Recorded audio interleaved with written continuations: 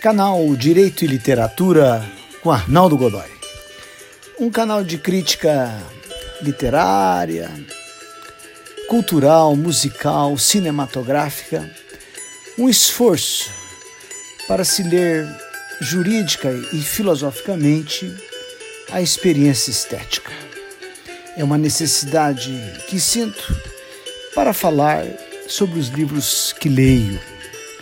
Trato hoje de Dom Casmurro, de Machado de Assis, muito menos do que um estudo sobre a suposta traição de Capitolina, Capitu. Dom Casmurro é um esforço de Machado de Assis sobre o obsessivo ciúme de Bento de Albuquerque Santiago, que é o Bentinho. Não há provas decisivas e liquidantes de que Capitu tenha de fato traído Bentinho. O narrador é o próprio Bentinho, já transmudado na velhice como Dom Casmurro, alcunha que marcou uma personalidade amarga, triste, abatida e deprimida. Bentinho terminou a vida massacrado pelo fantasma da traição da esposa, cuja descoberta, talvez até imaginária, lhe tirou o contentamento de viver. É um drama de realismo ferino. O narrador conta o que quer nesta obra essencial de nossa identidade cultural. É essa premissa que escolho na defesa de Capitu. A narrativa pode tangenciar a realidade, ainda que essa realidade seja a realidade de Bentinho. Capitu não tem espaço para se defender no livro. Teve que esperar a obra de 2 autores estrangeiros para que pudéssemos conhecer uma tentativa de justificação de quem, acusada, nunca teve palavra própria. Dom Casmurro é um libelo de criminologia machista que induz a reduzir a mulher a uma discriminatória inferioridade biológica e intelectual, que é simplesmente enervante. Argumento que Capitu é personagem injustiçada, porque o narrador não lhe deu a palavra. E sem contraditório, não há justiça.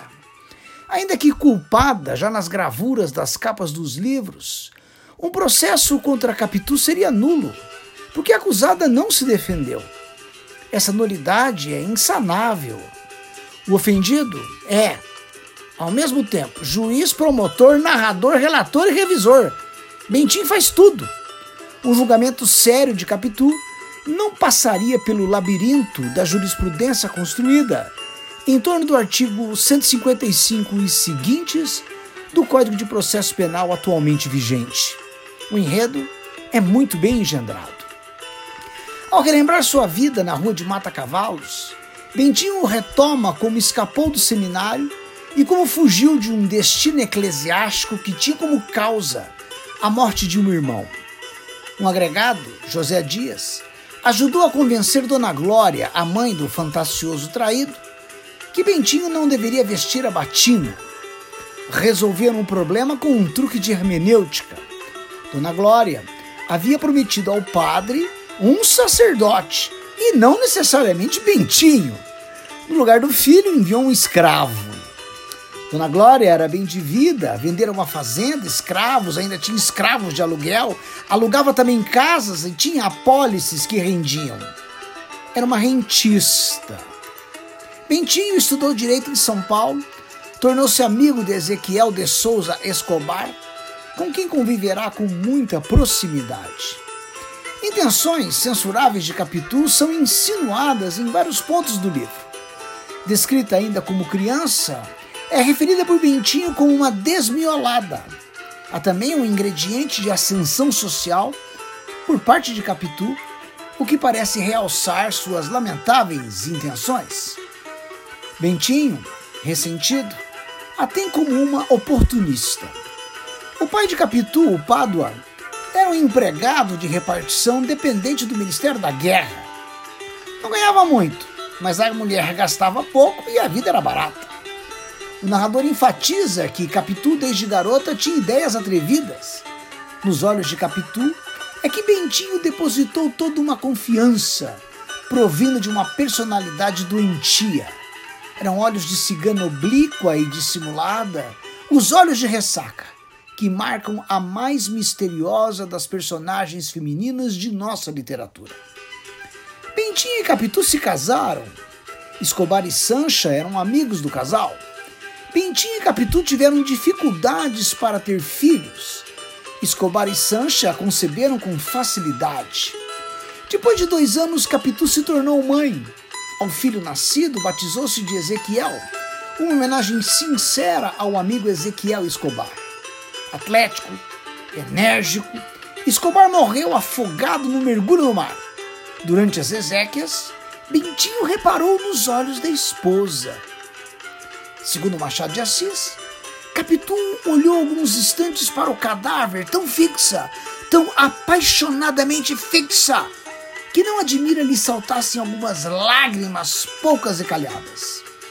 Momento houve em que os olhos de Capitu fitaram o defunto, quase o da viúva, sem os prantos nem palavras desta, mas grandes e abertos, como a vaga do mar lá fora, como se quisesse tragar também o nadador da manhã. Esta é a prova do adultério. Um olhar. É a premissa elegida da qual um neurótico subtrairá todas as consequências que seguem. Bentinho ensandeceu. Enxergou no filho a imagem do defunto. Repudiou a criança que pensou em matar, como no teatro grego, na passagem de Medeia, que odiou os filhos do marido traidor. Bentinho separou-se de Capitu. Ezequiel, seu filho, faleceu de tifoide em Jerusalém. E Capitu? Que pode ser levantado em sua defesa? Machado de Assis estudava os clássicos e certamente conhecia o martírio de Santa Capitolina, executada com uma criada cujo nome Herotes insinua o amor erótico no nome, o que já insinua uma personalidade. Para o outro defensor, Bentinho apenas um menino mimado, habituado a que lhe façam as vontades, e possui a incapacidade da criança mimada para compreender que os outros têm uma existência independente da sua, de modo que quando eles afirmam sua independência, como é natural na ordem das coisas, essa afirmação parece uma traição. As reflexões de Bentinho, desprovidas de contraditório, retomam os inquéritos da Europa medieval, quando se construía a verdade com base em uma razão construída sobre si mesma, mas uma maneira do poder se exercer. Ao leitor, como aos juízes nos processos judiciais, não é dado investigar a verdade. É permitido apenas o controle do procedimento. Na obra literária, o controle do procedimento se dá com a aferição da composição formal de uma narrativa verossímil, enquanto na vida judiciária, aos protocolos e às nulidades dos códigos. Pensa-se que Capitu traiu porque Capitu poderia ter traído. É a mais infame das provas. Ter como certo o que poderia ter ocorrido. E porque a demência dá ao enfermo uma visão de vida que é estranha à realidade, o doentinho Bentinho não percebia sua circunstância com uma percepção patológica do real. Fiava-se no verossímil, tirando todas as conclusões possíveis, simplesmente porque a premissa que escolheu não permitia outras soluções. É esse o núcleo de toda uma filosofia de interpretação jurídica ou literária. Ao condenarmos Capitu, podemos cair na armadilha que Machado de Assis nos armou. Nos esquecemos que Capitu não se defendeu e que não teve defensores. É na sua naturalidade, que no fundo é uma inocência humana que todos deveríamos ter, até prova definitiva em contrário, que se extrai a força e o argumento de sua redenção. Não se pode condenar com base em um olhar, ainda que esse olhar seja o mais enigmático e desafiador de toda a nossa literatura.